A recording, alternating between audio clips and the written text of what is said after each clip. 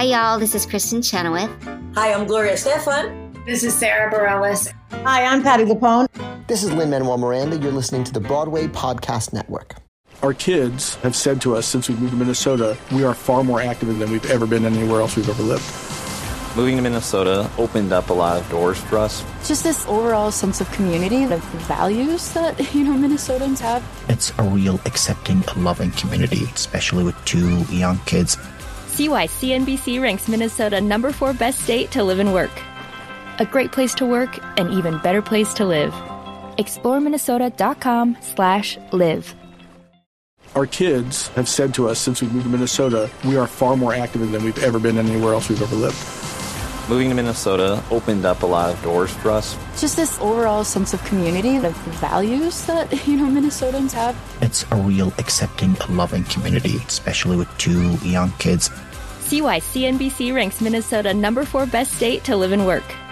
A great place to work, an even better place to live. ExploreMinnesota.com/live.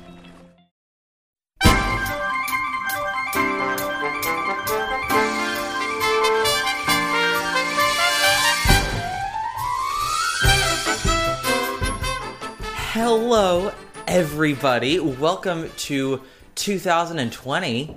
Fuck. I know, right? We've made it this far, and it's like, oh, God, just kill me now. And, I guess also just welcome to Broadway Breakdown. I guess. I mean, I don't know what else they're tuning into. Race Chaser or something like that. Anyway, yeah, I'm one half of your hosts, Matt Koplik. And I'm the other half of your host, John Miscavige. I haven't seen John since before the new year, so this is nice. This is fun. You're glowing with sickness. It's wonderful. I know. I truly have that dewy, has he eaten in a week glow? No. We both actually have. So John and I are both wearing baseball caps. We have a little bit of scruff, and it's just sort of like...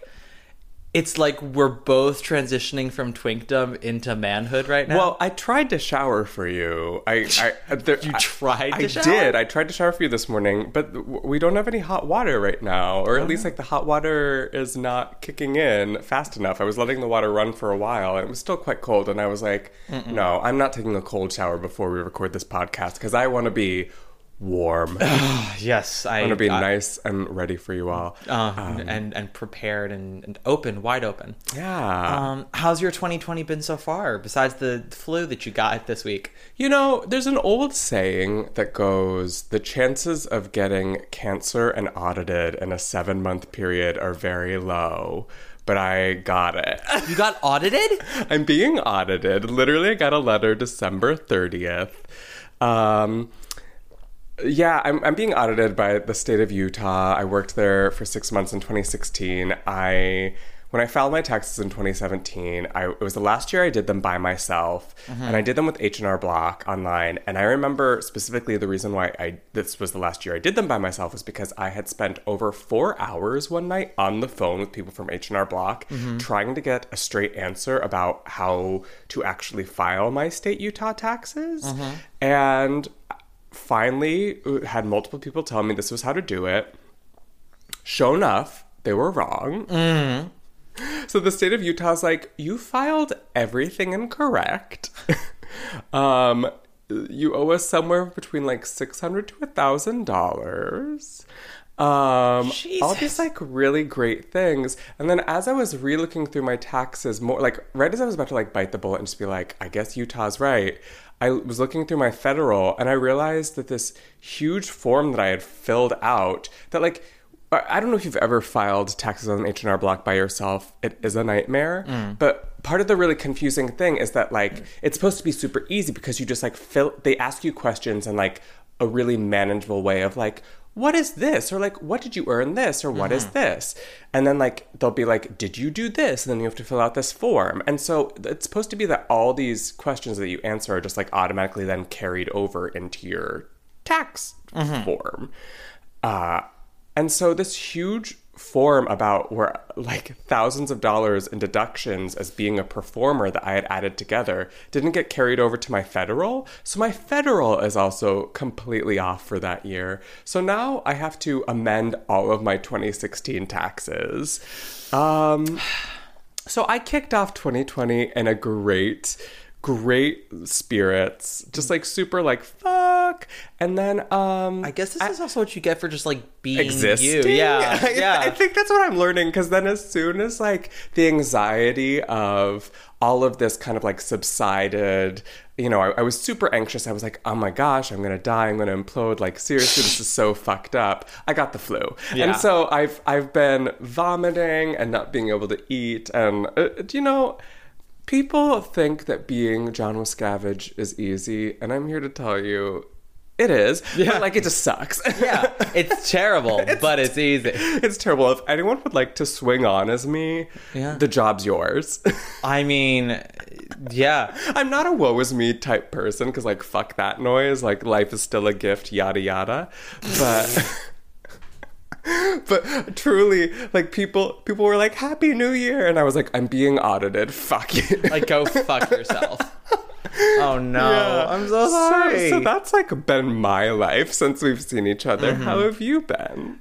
I also got the flu. Oh no. Yeah, right before New Year's. So it was like my body was purging 2019 from itself. And you started the New Year skinny then. I mean, I was already skinny. I just like I went from like skinny to like supermodel. Olsen. Are you okay? Yeah. Like Kate Moss. That was where I started 2020. Yeah. I'm doing okay. Just trying to chug along, keep myself busy, distract myself from my existence, the way that we all are. And they said trying to check a lung, and I was like, how? I tried to check my lung. Honey, just if you're committed, you can check anything. Reach in there. Reach in there and get that lung checked, baby. Either direction, from above, from below. Yeah, just, commit. Really, I beg to differ with you. How do you mean? You're the top. Yeah. You're an arrow color. You're the top. You're a Coolidge dollar. So first of all, John, since we last spoke, you saw something that I had seen. But I can never unsee. You can never unsee. I'll be brief, as it normally goes in these things, where you see them first, do your dissertation about them, and then I see them weeks later, and I'm like, oh yeah, that was... Nah. Yeah, I saw the Cats movie. It could be summed in, down to a couple words. Hellscape, nightmare, horny. Yeah. Why were they so horny? They've always been horny. They had no. So okay, I feel like they leaned into the horniness in a way that a PG movie. I don't know. I think when it's that like up close, and it's Tom Hooper, so like it's up close. It's just like more aggressive, because on stage like they are horny. It's just that it's so far away that like it's not as upsetting. And again, like there are things you just forgive on a stage that you don't forgive on screen. Yeah, I mean, I knew I wasn't going to forgive a lot anyways. I had to bribe... I saw it when I was home over the holidays. I had to bribe a friend from home. I paid for her ticket because I was like, I need to do this. Yeah. I can't do it alone. We went to a really nice movie theater area that happened, just accidentally happened to sell large margaritas. So we got ourselves some frozen margaritas and we sat down. And yeah, you were asking if I had seen the updated version without Judi Dench's hands in the ring. So question or query. Or just... Everyone was saying that you could tell if you had seen the updated version because you wouldn't see... the old version had Judi Dench's hands. Everyone was so focused on Judi Dench's hands. They all had human hands. Yes, they did. Well, so, okay. First, the full tea, I had been, like, keeping up to date on people who, like, were seeing both versions. Apparently, her ring is in both versions. Like, that's just... Right, that's what I had read as well. And so I was wondering, what the fuck are people talking about? Well, so, yeah. I mean, and before even her hand, like, I noticed it with actually Jennifer Hudson first. And like, what it is that so much of the CGI just looked unfinished. Yes. It looked unfinished. And apparently, like, the updated version was just, like, small tweaks. So, I mean, there were things that I had read about that I couldn't see just because there was so much Bitch, to look we're all high seeing it. Like, we're going to notice the small tweaks. I mean, I don't even know. Because people were saying how there were times, like, a cat in the background would move and they just, like, would become a blob. And I never saw any of that. Again, like, there was just so much to see on that screen, and I, like, was looking for that, and I could never find it. I just noticed how... yeah, like they had full on human hands, and it's not and feet, but and people were like, well, what do you expect? Like, you know, it's them with CG. It's basically just them with CGI fur. It's like, no. That's the thing, is that the hands and feet did not have the fur. No. There were times where you could see like some makeup on it, but then the next shot, like there were times when they had a close up of Jennifer Hudson, and I noticed it with her hands. It was like full on human hands with like human skin, human fingernails. Yes. Like it's just it looked unfinished, and that blew my mind. Yeah. So that was, I mean, it was upsetting. And the horniness, yes. It was horny. It was a lot of just so many upsetting things. Mm-hmm. My friend who I saw it with, hi, Marianne, she's a listener. Hi, Marianne. She had never seen Cats before. I had only ever seen a semi... There's a theater in Pittsburgh that's half regional, half community theater. It's on that cusp that's kind of questionable. Mm-hmm. And so I'd only ever seen a production of Cats vis-a-vis that way before, and even when it was forced upon me that way, it was not fun. But I mean, congrats on them for making something that will go down in the canon of film as just one of the biggest flops, but It truly has almost become a whole new genre, because it also isn't camp.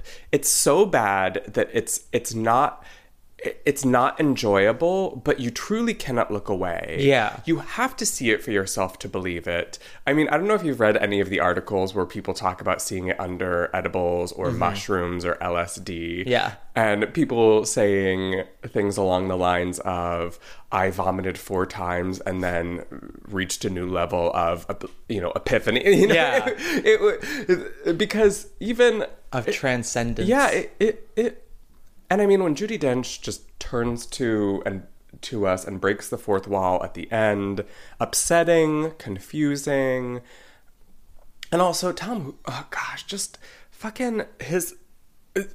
I like. Finish the sentence before you go on to the next sentence. No, I am. I like Tom Hooper. The way that I liked Les Mis.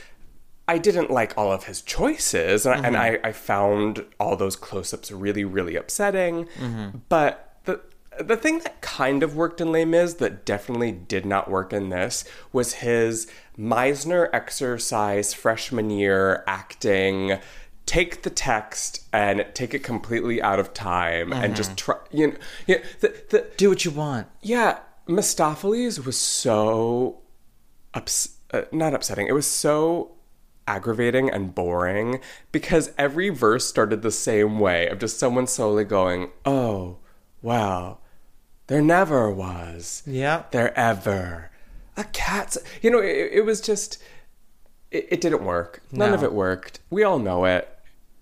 It was never going to. It was never going to.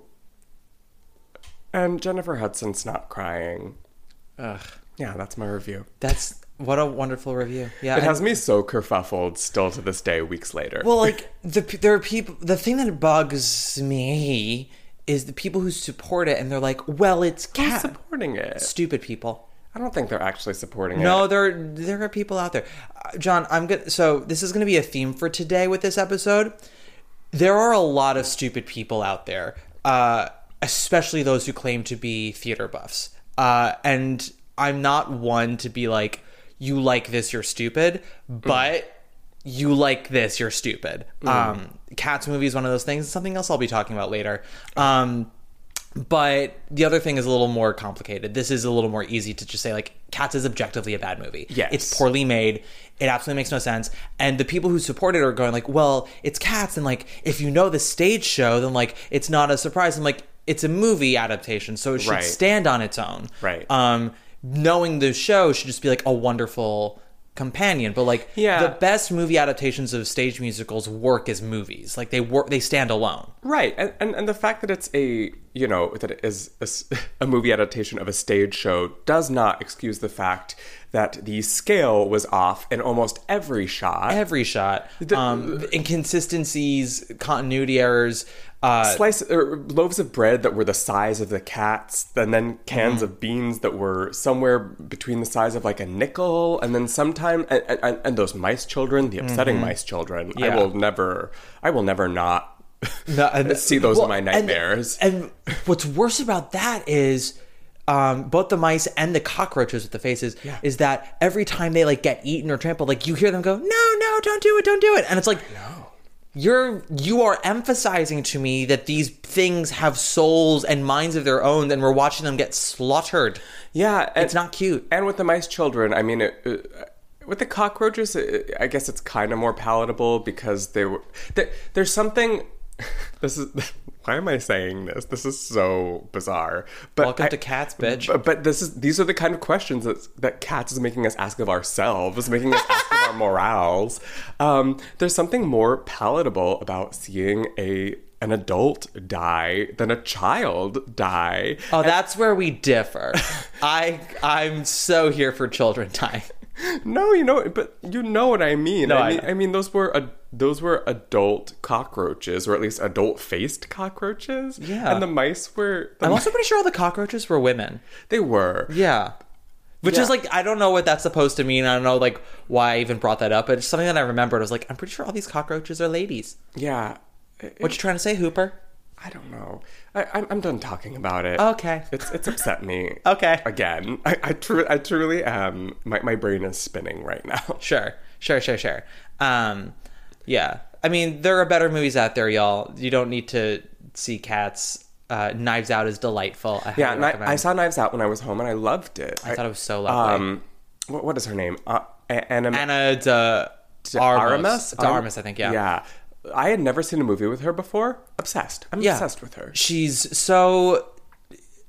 Charismatic is the wrong word. She's so... I talked about this. Magnetic. Yes, I use the same term with Mary Louise Parker, because like charismatic is more like I find it to be more like a bubbly term. Yes. But yes, she's magnetic. Mm-hmm. And endearing. Like she's the heart and soul of that movie. Mm-hmm. She makes it all come together. She makes it work. And I will say that Daniel Craig's Foghorn Leghorn detective was jarring at first, but then after like the first 15 minutes, you get used to it and you're like, I'm here. Well, I love it. It's definitely... Give me a flowery Tennessee Williams-esque monologue. I was here for it. I was definitely here for it, because it was meant to be sort of like a southern version of Hercule Poirot. I think it's his name Poirot.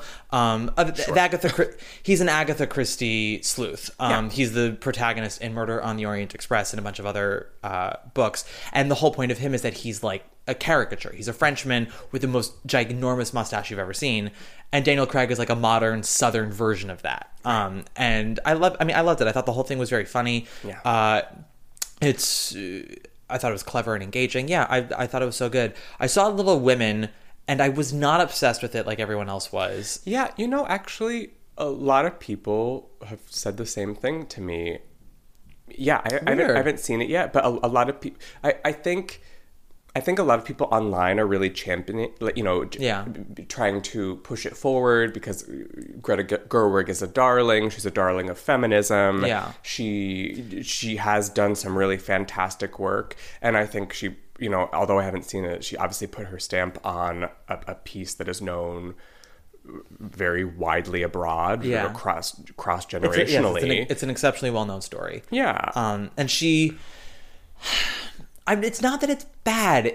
There are choices that I thought undermined the emotional potency of the story by doing what she did, which is the flashing back and forth and stuff, making it a memory piece. Mm-hmm. Especially because a lot of the flashing back and forth didn't make sense to me. Like, why we would jump back at a certain moment to a certain memory. Like, why this moment? Why are we coming to this part? Yeah. Which is something that, now that I've gotten into writing the last few years, is something that I'm really kind of analyzing as I watch shit. Mm-hmm. And a mentor of mine who, this isn't to brag, but to rather say that like this guy knows what he's talking about. He's an Oscar-nominated, Emmy-nominated writer. So like when he tells me these things, I listen because like he's him. was like, everything you write in a screenplay and a script, like it all has to come back to something. It has to have a reason. It doesn't, like, not every line has to be like the thing that propels the plot forward, but it's got to give you either insight to a character or help propel like the aesthetic you're trying to do. And for oh no, sorry, I got caught up in the cord. For Little Women, a lot of the cutting back and forth, I was like, I feel like she's doing this to keep us on our toes just because we know the story so well, rather than like this is highlighting this trait of Joe's character or whatnot. Well, yeah, and I mean, for the sake of argument too, if this is supposed to be this next generation's version of Little Women, maybe some people haven't read Little Women or seen a movie previously, or even my mom had never watched a movie or read the book, and my mom walked away from it going, I was very confused by it. She said it was very. It's interesting because a lot of people, their argument with, you know, why Greta Gerwig wasn't nominated for Best Direction, sexism, you know, anti-feminism, the way that men direct versus the way that females direct, is that, you know, men kind of do all the work and are like, look how good I am, and like a female, you know, there was this article that I read that was saying this, and it was like a female will like draw you in and envelop you in the story and make you part of it. But I actually don't think, from what I've heard from the criticism, I actually don't think she did that, because I think she ostracized people who didn't know the story by giving them a very confusing set of rules where then you couldn't follow the story, which is the heart of the piece. Exactly. I mean, and there were things she did where I was like, that's very creative, but I don't think that it works. Like, spoiler alert for anyone who doesn't know Little Women, and I apologize, but one of the sisters, Beth, dies.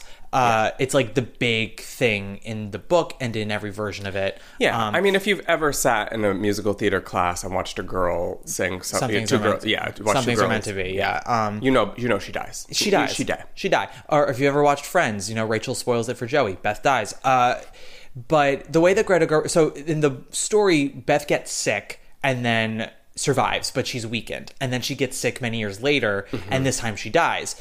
And so in the movie, they hint at Beth being sick again, they hint at all this other stuff, and then they finally like get into the meat of her being sick for the first time in a flashback. Like, again, like the movie jumps all over the place in timelines. It's very Doctor Who that way, but they basically show, they put both times she gets sick together in like one giant montage. You know what I'm talking about, yeah. And the reason Greta Gerwig does it is to kind of show how in this 5-minute segment, watching Beth get sick both times, and the first time making it through and the second time dying, you see Beth survive, and then a minute later you see Laura Dern alone in the kitchen the morning after Beth has died, and you know the like, oh, you know, 5 years in between, like, she makes it, she doesn't make it. And it's very clever, but I did not cry. I was not emotional. And like, you can say all you want, oh, Matt, you know the story super well. Listen, I watch that 94 version all the time, and no matter how many times I watch it, I cry every time that Claire Danes dies. It's just so... So does Claire Danes. Really, I beg to differ with you. How do you mean? You're the top. Yeah. You're an arrow color. You're the top. You're a Coolidge dollar. We've been doing my topics. You do your topic, and then we'll go back. Because otherwise, then you go on a rant for 40 minutes and I don't talk. Shut up! We both do, you asshole. Okay. I hate you. All right. So my grandmother, Sally Koplik, turned 96 this week, everybody. Happy birthday, girl. Happy birthday, bitch. And she really, really, really wanted to see Moulin Rouge. Oh, sure. As one does. Yeah. I did not really desire to see it, but she got her way because she's turned 96. So we got ourselves tickets back in August for January, and we saw it on Thursday. And well, John, it's not a Jagged Little Pill situation where I'm like, if you liked this, you're stupid. I can understand why people like it. But I'm going to be cruel again for a quick second and just say I found this show to be for bachelorette parties and drunk gays. Are you familiar with the film of Moulin Rouge? Of course I'm familiar with the film. I don't know. I don't assume about anybody. I guess that's true. But, I mean, How do you feel about the film? I love the film. As do I. The film, I think, is very important to our generation of musical theater lovers, of people who... I mean, we were, what, like 13, 14 when it came out? 11. You're older than I am. Oh, right. I always forget that because I look younger. You know, guys, delusion. Convince yourself. But so we were of a coming of age. Yeah. And I mean, I watched it for the first time with my first girlfriend in the basement of her parents' house. Oh, that poor girl had no clue. During Like a Virgin, when the Jell-O boob molds came out, I cringed and went, "Oh no, oh no!" Like literally, she brings it up to this day that she goes, you know, it was a big sign. It was a big sign of things to come for you, or not to come. I would say things that wouldn't make it come. Yeah, and so I love the movie. I still think about. I mean, we sang, her and I, even though we weren't together, our senior year, sang "Come What May" together for a talent show. Aww, I mean, I think of Ian McGregor's "Your Song" more often than I should. It's really beautiful. But I love that movie. I think I think, is it a perfect film? No. But for it being a quote-unquote, you know, original jukebox musical in a time where movie musicals were just kind of starting to get a revival. Yeah. I think it's truly pivotal. Yeah. It is. I do love the movie. I rewatched it about 2 weeks ago, right before I saw the show, because I wanted to refresh my memory on it. I was like, is it as good as I remember it being? Because like, yes, I was also young when I watched it, and I want to see, is it as good as I remember it being? Are there things about it that maybe don't work?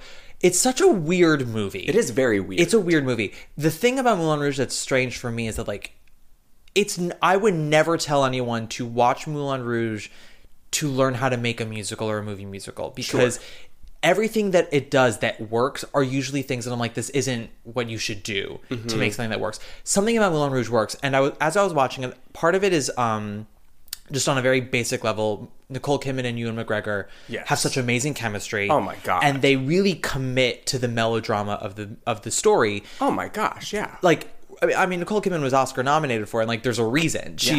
They give it so much pathos, so much emotion, so much passion, and that's like, you get swept up in it. And it is gorgeous to look at. Obviously, I was also surprised at how inventive the music is used in Moulin Rouge, because it is a jukebox musical. It's a lot of songs from various decades.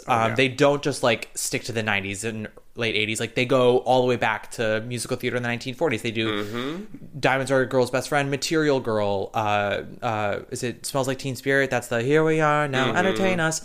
They all over the place, and there are times when it's crazy, there are times when it's simple, and it works. It's the magic of Baz Luhrmann. Yes. The musical kind of takes everything from the movie and amps it up to like 11. So the basic example, Nicole Kidman's entrance song is essentially just Diamonds Are a Girl's Best Friend. That's her song. Yep. And they insert about 2 lines of Material Girl in the bridge, just like as a little wink of, like, we're gonna... Yeah, Madonna. Yeah, like a little Madonna. Remember Madonna? Yeah, remember Madonna, like spinning it a little bit on its head. It's like a little wink and a shoulder shrug. Yeah. And it's cute. Karen Olivo, they have her start with Diamonds Are Forever, the James Bond song, into Diamonds Are a Girl's Best Friend, into Material Girl, into Single Ladies, into Shine Bright Like a Diamond. And then there's some other song that like the guys in the background sing behind her. And it's a lot. And like, it's big, it's bright, it's loud. My issue with the stage show is a lot of that it's sort of, it's constantly like hitting you with money and brightness and loudness to distract you from the fact that there's nothing else really going on. And like, yes, it's Moulin Rouge. It's melodramatic, and it's essentially a rather shallow story. But again, I want to reemphasize, with Nicole Kidman and Ewan McGregor, there was something human there to connect to, so you could at least get invested in it. It's not enough to just like throw money in a theater and say like, we've brought you into this world, and aren't you swept up in it? I'm like, well, no, because I don't fucking care about what's happening on stage. And it doesn't need to be fun home, but I need to at least have some sort of semblance of humanity there. And there just really isn't any in this show. It's sung very well. The dancing is very impressive, although I found the choreography to be surprisingly sloppy. I will say, they do a really great mashup at the beginning of Act 2 of Bad Romance and Britney Spears' Toxic, which I was not expecting. They do Bad Romance like it's sort of a tango. It starts very slow. Yeah. And like every woman in that audience, when the Argentina goes, Roma, Roma, ma, and Robin Herder's just like kicking and like cooter slamming for her life during all this, everyone in that audience was like, woo, I've had 4 daiquiris. What's a daiquiri anymore? The women in the audience of Moulin Rouge. The women all have the daiquiris. But like, it was one of those things where it worked by the time it ended, like it worked at a musical theater level while also being like a winking homage, but also then like, it's like it started as a winking homage and then halfway through they're like, nope, fuck it, we're committing wholeheartedly to this like craziness. And that's what made you go like, yeah. I watched it, I was like, yeah, this is Moulin Rouge. Yeah. But then they would do things where it was just like, it was winking the entire time, and maybe if I thought the acting was better overall, I would have been invested in it. I don't want to be too mean, but I'll just say that, like, I was not a fan of Aaron Tveit at all. I found there to be no chemistry between him and Karen Olivo whatsoever. I thought she had more chemistry with Tam Mutu as the Duke. They also, like, in this version, the Duke and Satine fuck. They don't fuck. Yeah.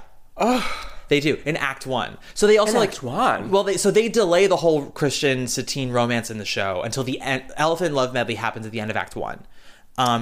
Yeah, they delay it because like Act 1's supposed to end with like, well, I guess we're in it now, and like making Act 2 the whole drama is that like they're together while the show's happening, but like, because of all that, you don't really see a lot of the romance. Right. You don't see it grow. You don't see it last. You don't see all the ups and downs of it. It's all like everything like kind of turns on a dime. But so before they have the love medley, basically like they do the whole pitching to the Duke of the show, and then he leaves to like give Siegler the money, but then he comes back. He's like, now we're gonna fuck, and she's like, okay. And then they fuck.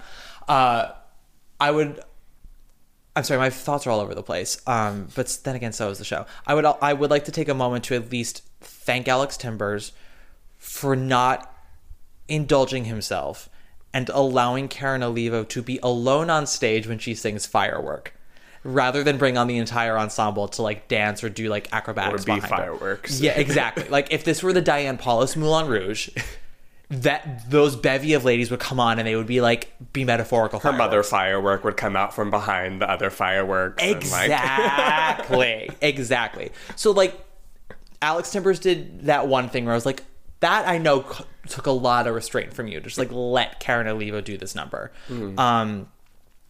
And I can't rightfully say that I enjoyed her either, but I saw what she was trying to do and I was like supportive of the choice, if not the execution. Her Satine is a lot tougher than Nicole Kidman's. They both were doing the whole like, I'm a survivor and like I'm a woman in 1900 and like this is how I can survive in this time. Sure. But whereas like Nicole Kidman was kind of doing more of a Camille, I don't want to say wilting flower, but she was a little more broken. She was quite broken. Yeah, I would argue. Yes, and well, which is also why I remember someone saying, because the thing that's so interesting about the movie is that "Someday I'll Fly Away" song, and when you listen to it by itself on the soundtrack, it sounds so boring. Yeah, but when it's in the movie, it works so well just because of Nicole Kidman's commitment and her overarching story. But when you compare that to the song Firework, one day or someday, whatever it is, One Day I'll Fly Away versus Firework, those are completely different songs. Those are two completely different women. Yes. Well, see, One Day I'll Fly Away is, I want to escape, and Firework is like a declaration of, I'm fierce and I'm strong. But if the character knows that already, it's tricky. And like Nicole Kidman is not a singer. No. I mean, I don't find her voice unpleasant to listen to in the movie. Same. But it's also obviously auto-tuned a lot. Yeah, but also, like, you know, it works for the intimacy of cinema, and it's all part of a giant package of, you know, she's insanely gorgeous in that movie. It's my gosh. It's one of those things where, like, you watch her and you're like, it's unfair how beautiful you are in this movie. Yeah. Even though I hated the Jell-O boob molds, like, I was watching her like, that is the most beautiful woman I've ever seen in my goddamn life. When she enters the movie to start her Sparkling Diamond number, I read that they painted her very white and would light her blue, so she would just look like translucent. And I'm like, I can see that. It's gorgeous. And Karen Olivo looks quite beautiful in the show as well. But like she's stunning. Yeah, but her version of Satine is much more like, I came up through the gutter, and even though I'm wearing this beautiful dress, I'm still like a street rat. Like hers is like Eponine and Cosette clothing. Which is, again, like, it's what kind of Cosette have you seen? Well, not I don't mean like horse, but you know, like elegant dresses. I'm kidding. Yeah, blah, blah, blah. And there are like some mashups that are fun. Like they do a shopping number in Act 2 with the Duke where he's like trying to spoil her, and he sings "Make you feel like you're the only girl in the world," and then they have her repeat "Material Girl" as like a way to herself of like, I must survive and be a material girl. But then for the all is lost moment between Satine and Christian, he stands up and he literally goes, "There's a fire starting in my heart." And it's supposed to be like this big emotional moment, but everyone in the audience just went, "Ha."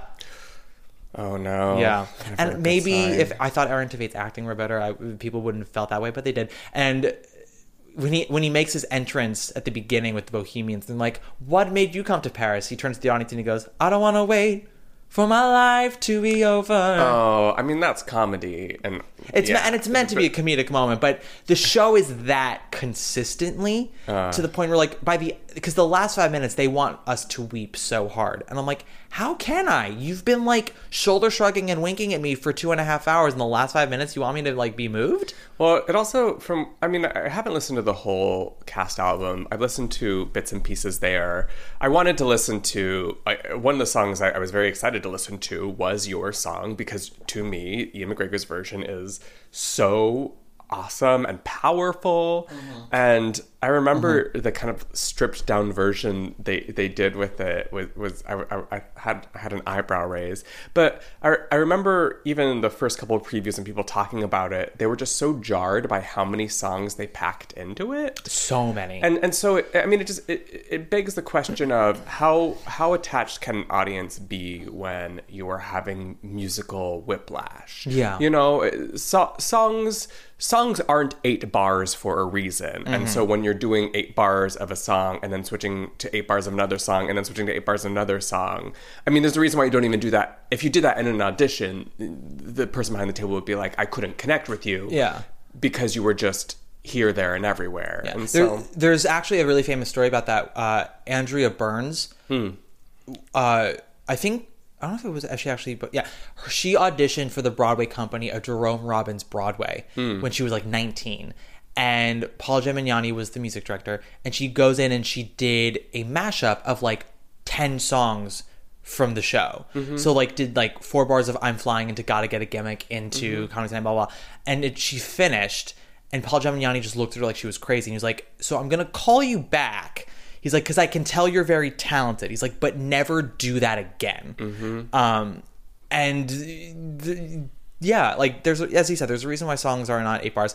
Elephant Love Medley was another one in this where like they added so many more songs to it. They added more songs to it? So the beginning and the end... It's so good the way that it really is. The beginning and ending of Elephant Love Medley is the same. It starts with, you know, the all you need is love and the I was made for loving you, baby. And they ended it with the I will always love you.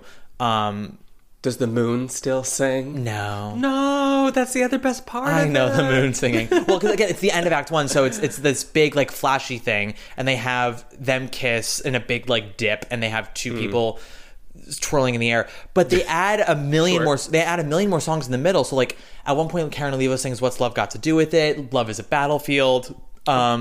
Aaron Tveit sings something that like they add like maybe 5 or 6 more songs, and it just feels very overstuffed. Again, none of those songs have more than 5 seconds or 6 seconds worth, so it's just like whiplash.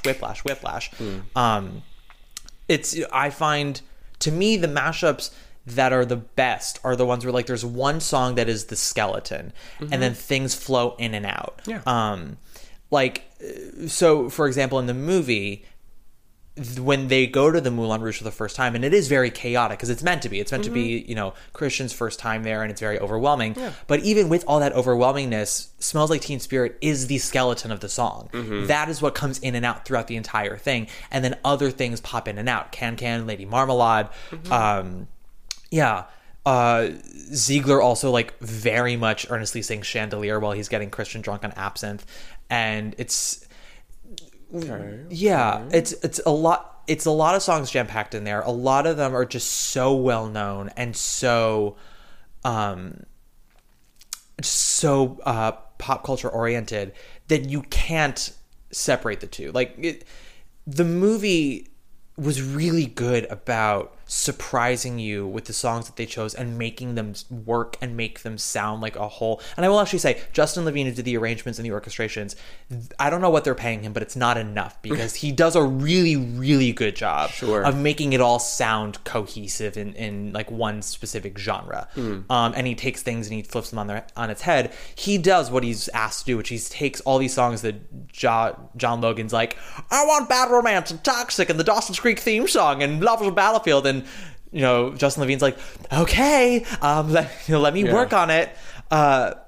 And like Rolling in the Deep is actually mashed up with Crazy, like You Drive Me Crazy, and they do Raise the Glass with Shut Up and Dance with Me. It's all like, but it's just a lot of mashup. Some clever things. But, I was also, I would also say I was very surprised kind of how sloppy I found a lot of the staging to be. The set is beautiful for the most part. Like the set design is very impressive, and the lighting design is great because they make sure you know where to look, since Alex Timbers doesn't do that himself. I mean, I've always said he was a very brilliant visualist, Alex Timbers, but the last two shows, this and Beetlejuice, I was surprised at like how basic the staging was. And we've discussed how much I actually quite enjoyed Beetlejuice, but that was something where I was like, interesting, like for this whole song, you just have two characters like cross downstage of each other constantly, like nothing else. Moulin Rouge is a lot of the same, where it's like so much of it, especially like in the elephant dressing room or in the loft, like it's just them standing around, and the set does the majority of the work. And the set is pretty much beautiful. But what's interesting about the set is, I don't know if you've been backstage at the Al Hirschfeld Theater. I have.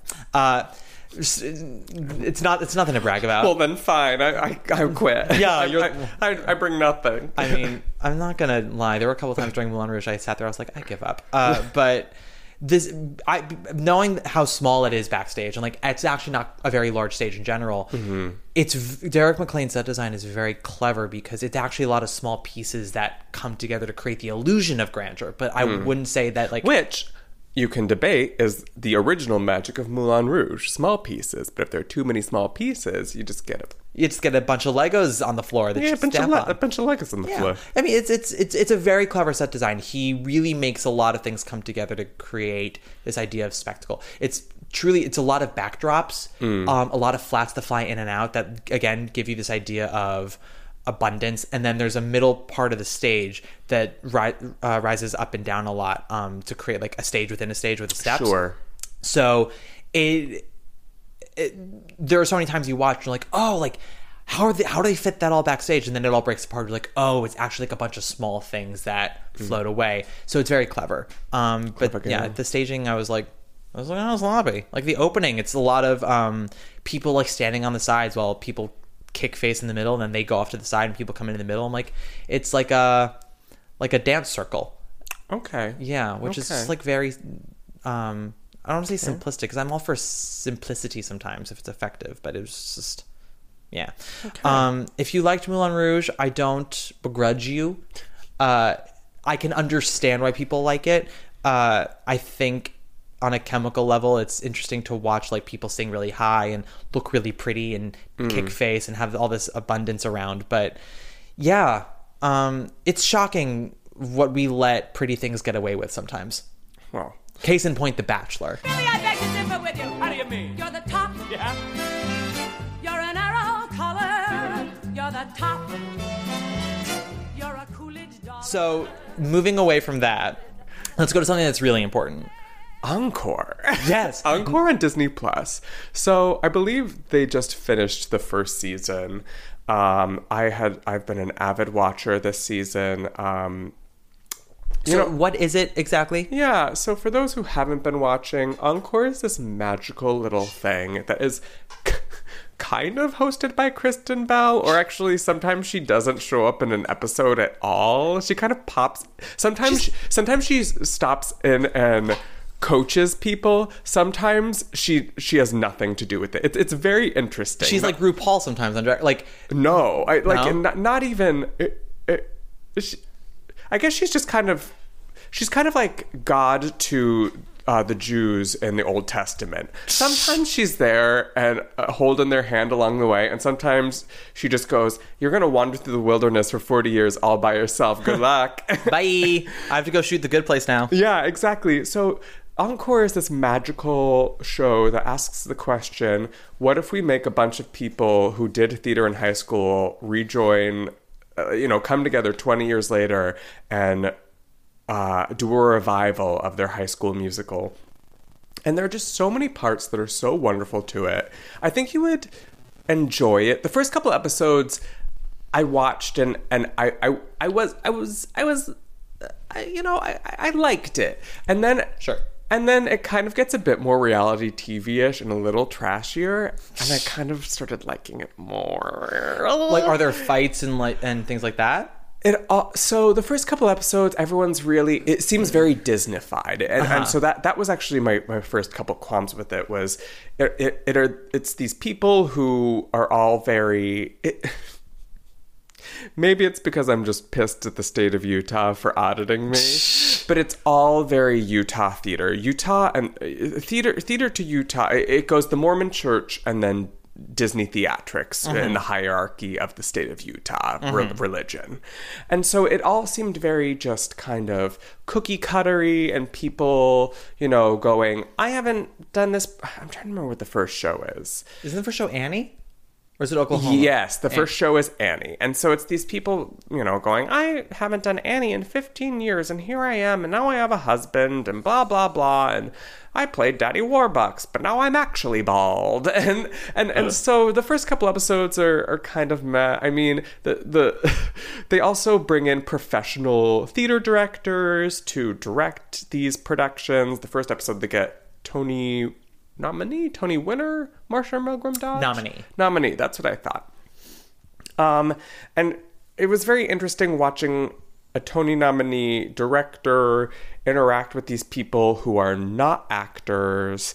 And then as the episodes kind of progress, they kind of start getting their footing as to kind of how they get the emotional, cathartic side of reality TV out. They start doing, which if you've ever done theater, Kim, which I know you have, they start doing kind of quote unquote therapeutic kind of sit down on the floor, breathe, let your body melt into the space. Look to your left. You suddenly see your teenage self next to you. What do you wish you could say to them? And kind of those kind of those kind of tropes and things to kind of force an emotional response. And the first couple episodes are fine and good, and then I think it's Annie Get Your Gun. Things get real good, because for the first time, this woman, because up until then, every episode they show up, they make them either sing a song from the show or they make them sing what was the popular pop hit from the day. And they kind of would do them dirty where most of these people aren't pop singers. So they're making them sing, rock me like a hurricane, but instead they're like, rock me like a hurricane. It's so awkward. And then at the end, over the credits, they would only do a montage of that, but then over the credits they would play just the audio of everyone's audition. Oh no. Yeah, and so it gets a little catty, but then they would always just have them reprise their role. There was never a question of, blah, blah, blah, blah, do this, or maybe do this. But in Annie Get Your Gun, this one woman, this hero, this queen, shows up and she goes, I want to play Annie Oakley and I want to throw my hat in the ring. And everyone's like, oh, go, go, go, go, go. And no one knows how to respond. And it just kind of sets... believe it or not, the real true hero of Disney Encore is chaos. It's when someone comes in and they throw a wrench in the wheel, or when, I mean, the first couple of episodes, it's awkward, but there's also not always a romance. You know, I think the second episode is Beauty and the Beast, so it's also very Disneyfied. Mm-hmm. But as they start doing shows like Pippin, where sex and sexuality are things, it starts getting weirder. And, you know, some of these people hadn't seen each other in 20 years and had a high school romance and are now married with 2 kids. And now they have to stage kiss their ex-high school lover. And then you have to watch their spouse watch them make out with their high school ex on stage. And it's chef's kiss. You know, that's the magic of Disney Encore, is watching these people just completely have to be forced out of their box. And then also as the series progresses, there are just some really awesome moments where people really kind of step out of the box and question and bring up things that are not typical Disney topics. You know, this one woman, and I think it was Annie Get Your Gun. No, it's Grease. She had, and maybe this is also just because of my journey over the past year, that it really struck me. And I normally would have kind of emotional responses to the different episodes, but this woman has this, I don't remember the name of it, but basically she has this condition where her body cannot stop producing brain tumors. And she has had surgery multiple times, and she's at a point in her life where she has now decided that the next time, and she has one as the show is going on, you know, she has a couple days where she has to call out because she is not well. But she has this conversation in one of her confessionals about her body, her choice, and how she's decided that the next time a tumor is not benign and she is faced with the fact of going under the knife again or not, she looks in the camera and goes, it's my body. I don't want to do it anymore. And she's like, I'm going to go out on my own terms. And so she basically starts bringing up, you know, the thoughts of, not aided suicide. What's the euthanasia? Or, you know, like those kind of dying on my terms, or. I mean, that is assisted suicide, isn't it? Yeah, kind of. But this is a topic that's like way beyond me, so I'm going to sound really stupid. Well, no, I mean, kind of same. Like the show toes the line of, we are an ABC, you know, family owned, either watch this or Mickey's Adventure. You know, you have access to it on the platform. But then also what was really interesting was on this last episode, they did High School Musical. It was their season 1 finale, because the high school 10 years ago did High School Musical, and now they brought them back. And the guy who played Ryan is he identifies as a heterosexual male, but he has all these conversations about Ryan as a character, his sexuality, because, you know, people like assume that he's gay or he can't be gay because of Disney. And he has this whole conversation about how he's exploring his sexuality, and he literally talks about, you know, every time I would kiss a guy, I didn't like it, but you know, people would then what was the thing that he said? He phrased it like, I had to feel like I maybe was bisexual because I didn't fit into the trope of heteronormative masculine male, I must be this. Yeah. But that didn't work for me. I don't know. Basically, what I'm trying to say is, I enjoyed Encore a lot. I'd be very interested for you to watch it. There are so many things about it that are a train wreck. I need to find someone with Disney Plus. There's so many things about it that are a magical... Yeah. Chef's kiss. I cried a lot. I laughed a lot. There's a lot of awkward moments. I think the main reason why I want to bring it up too is because it brings up this idea, which I think is very interesting. In a theater as like a whole, sometimes it makes people, like in this Disney High School Musical episode, this guy who had been kind of towing the line in Chicago of being an actor and doing comedy and having, you know, a regular job, at the end of the episode, he turns to the camera and goes, this has inspired me to quit my job and I'm going to pursue acting full time. Okay. You know? And people who have been in the business or trying to pursue it for a long time, it raises questions of, like, woof. You know, it's not that easy, brother. But yeah, it's very interesting. I wanted to talk about it because I kind of wanted to hear from listeners, see if people have been watching it, how other people view it. I for some reason, I thought we had talked about it previously, and I thought you had been watching. No, I don't have Disney Plus. All the Disney titles that I want to watch, I already own, so like I don't need it. It's $6.99. The Mandalorian's great too. So honestly, I'm it's not worth a Star Wars person. Oh, that's so weird to me. Whatever. You know what, bitch? Whatever. I think you would really like Encore. I think I would too. I'm gonna try to find someone who has Disney Plus so I can watch it. I mean, I could just give you my sign-in. I literally have given it to every member of my family already, so there are about 20 plus people already watching it. But I don't think they have, I mean, hopefully no one from Disney is listening. I don't think there's a cap on it yet. I've always depended on the kindness of queers. I already have like 3 different men from the chorus, like having given me their passwords to other stuff, like WoW Presents Plus and things like that. We are a family. We are a giant community. Yeah. I was going to make a joke earlier, but I can't now because of the woman with the brain tumor. But I was like, are there any episodes where they're like, so we're doing Annie again, but like, where's our Molly? And they're like, she died 3 years ago. Is there any of that? Well, I don't think anyone's died, but I mean, there's been a lot of different things too where, I mean, a man was in a major... He played Will Parker in Oklahoma, and then he was in a major car accident, and so he had been like known as a tap dancer, and now he's in a wheelchair, and they had to work around that, and they actually... But see, that's like uplifting. Well, it was amazing because then in the episode, he met with Ali Stroker, and I mean, I was just sobbing like the whole time. It was that's beautiful. Yeah, like there are so many moments where it really is great, riveting reality musical theater television, which we haven't had a lot of that other than the Glee Project. I never watched the Glee Project. Neither did I.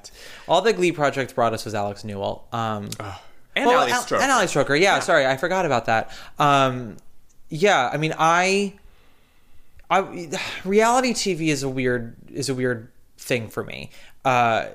In a lot of ways, I feel like it has become the downfall of our society, and we will officially never progress because of it. Sure. As human beings, like, so The Bachelor has come back, and I have gone on record to say that I watched the first 2 seasons of The Bachelor when it originally aired because I was 12, and that's what you do when you're 12, and then didn't watch it again until 3 years ago. Right before I moved out of my apartment because my roommates were watching it. It was the Nick Vialli, whatever his name is. I've never watched an episode other than that girl who said my vagina is made of platinum. That's the season. My heart may be gold, my vagina is made of platinum. That was the Nick season. Yeah, that was because she was a hero. Corinne. That was Corinne. Yes.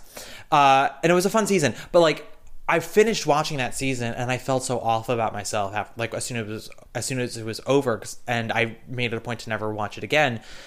But like, so many times with reality TV, we are rewarding fame and money to people who all they're doing is simply existing and looking pretty. Oh, for sure. And manipulating the human experience and, you know, doing it in a way that makes compelling entertainment. Yes.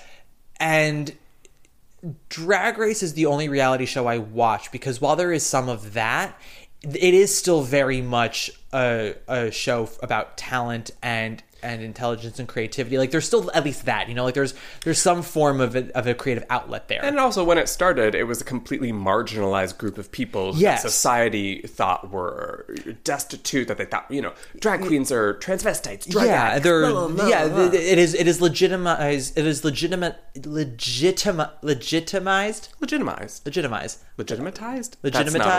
legitimized. It's legitimized. An artistic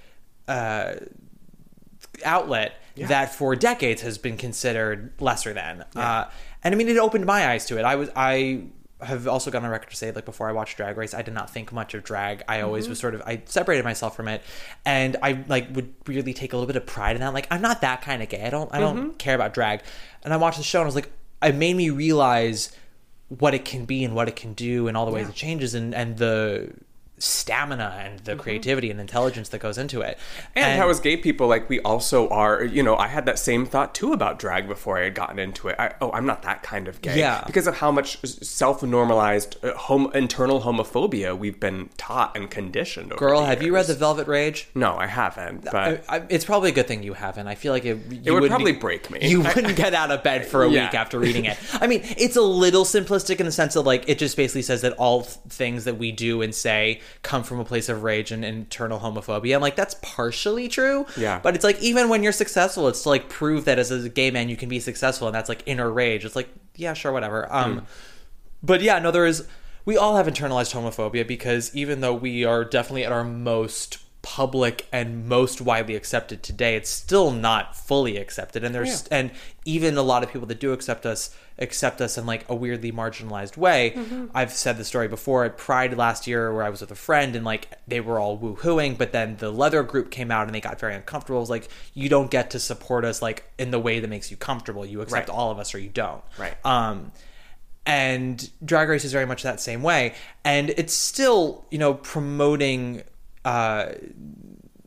information and education about these people and AIDS and being transgender and being kicked out of the house and conversion therapy and all that. Whereas The Bachelor, it's, in order to win Nick's heart, you're all going to put on bikinis and you're going to be emotionally manipulated. Yeah, be emotionally manipulated and play volleyball. Yeah. And, like, first of all, nobody's actually on there to find love, and we all know this to be true. They're all there to become Instagram influencers. And I'm just like, what a wonderful contribution to society you are. Right. Like, what a wonderful use of oxygen you are. Well, and I think that's maybe why I also wanted to bring up Encore too, is because it brought up that fact with that guy, and he's not the only one who has said it, where it kind of sparks this thing in people of, they had this dream, reality kicked in, they gave up that dream long ago, and they started another life, and now some of them are deciding, I'm gonna switch back and pursue this career in the arts. Like, it's just that easy, but it's, right. And so it brings up this version of artistry and being an artist and being a musical theater performer that, as someone who has to pay their dues, it's so much work. It's a craft. It's a craft that takes years and years and years to develop and to find your voice, to find your style, to find what it is that you bring to the theater canon, and to find yourself. And so I love it so much. But hearing that yesterday really kind of set me off on this thing of like, I watched this show to support musical theater, but what is it actually saying to people, and what are people gleaning from it? And is this man's life ruined now? Yeah. Have we completely ruined this man?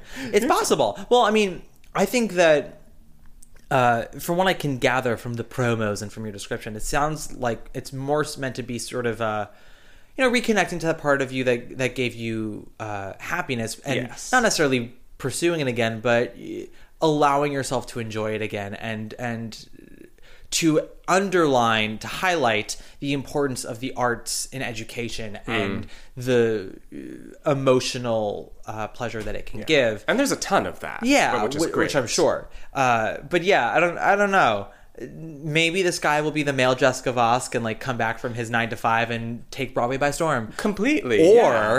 Or he's gonna come back 15 years from now living in a studio apartment. He's like, well, I booked a job 2 years ago, but I've committed to it. Right, exactly. I don't know why I gave him that accent. Like, he's probably 30. That was exactly how he spoke. I just understand people. No, I'm Encore Tribe, let me know what you think. It's let us know in the comments below. Yeah.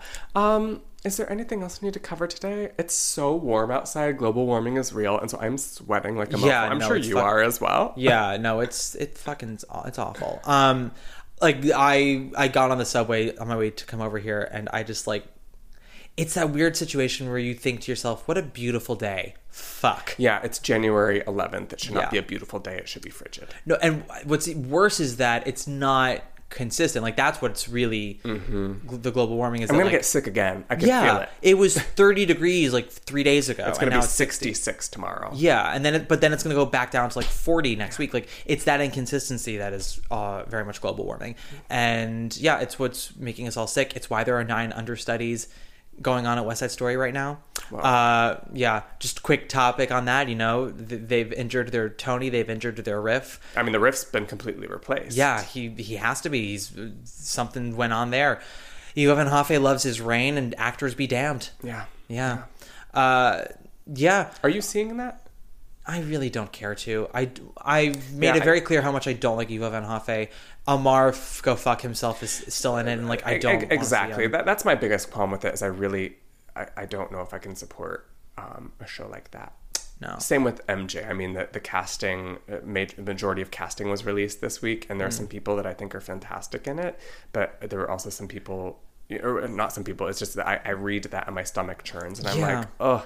I know that it's hard, and I know that jobs are scarce right now. What was it? I had never thought of this in terms this way, but I think the Ensemblist mentioned something, and someone posted it online this week, that there are currently 99 people working in ensemble tracks across all of Broadway right now. So that's 100 people that are in the ensemble of Broadway shows. And when you think about that and how many actors there are in New York, you're like, fuck. Yeah. Of course we're all scrambling for jobs. There's just nothing out there. There's nothing out there, and the demands of shows have gotten harder, which makes it also harder to maintain. Which is what, like, people get shit all the time for calling out, and I'm like, listen, bitch, what people were doing on Call Me Madam in 1950 is so different from what they're being asked to do in Moulin Rouge and West Side Story now. Yeah. Like, I would love to see Ethel Merman try to sing Karen Olivo's track in Moulin Rouge 8 times a week. I would love to see her try. No, she'd be dead again. She would die all over again. The demands have become so insane that, like, if you are not at 100, you have to call out, because then you hurt yourself and then you ruin the rest of your career. Or you tweet really awful things and you still get promoted, which is a shade towards a certain playwright that I won't mention. Just know that we've brought him up before, and you're sort of sitting there going, girl, like, get back to writing. Like, stop tweeting and get to writing, because that's what you've chosen to contribute to society, and your tweets are not interesting or special. They're just rude. And shallow. Take those hints and see what I'm talking about, bitches. Or, you know, rate us or subscribe or recommend. Rate and subscribe and recommend. And don't die. Don't die. Try your best not to die. This has been The Breakdown. Who should we have close us out today? Part of me is like Karen Olivo. That's what I was thinking too. We've never had her. We haven't, but like my thoughts on Moulin Rouge were not great. But don't do Moulin Rouge. Do No. Her entrance into In the Heights. It'll just be that. Yeah, we'll do Karen Olivo. We'll do In the Heights. That's definitely a high spot for her. Thank you so much for listening, guys. This is The Breakdown. Goodbye. Bye. Thanks, Karen. Bye. That was very anticlimactic. The boys around the way holler at me every day, but I don't mind. Oh no, if I'm in the mood, it will not be with some dude who is whistling cause he has nothing to say, or who's honking at me from his Chevrolet. One day I'm hopping in a limousine and I'm driving.